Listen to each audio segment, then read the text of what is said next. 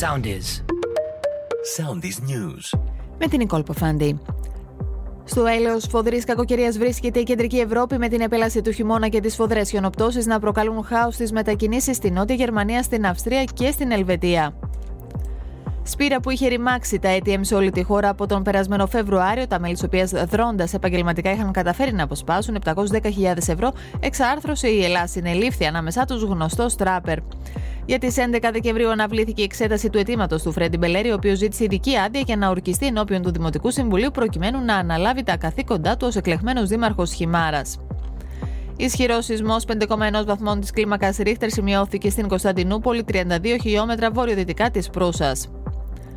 Οι πρώην υπουργοί του ΣΥΡΙΖΑ αποκαλύπτουν το όνομα της νέας κοινοβουλευτικής ομάδας. Λίγη αύριο η προθεσμία υποβολής αιτήσεων για την καταβολή του Youth Pass. Ο Πρωθυπουργός είπε σε ανάρτησή του ότι έχουν γίνει 112.000 αιτήσεις και μπορούν να γίνουν άλλες 90.000. Ακολουθήστε μας στο Soundis, στο Spotify, στο Apple Podcasts και στο Google Podcasts.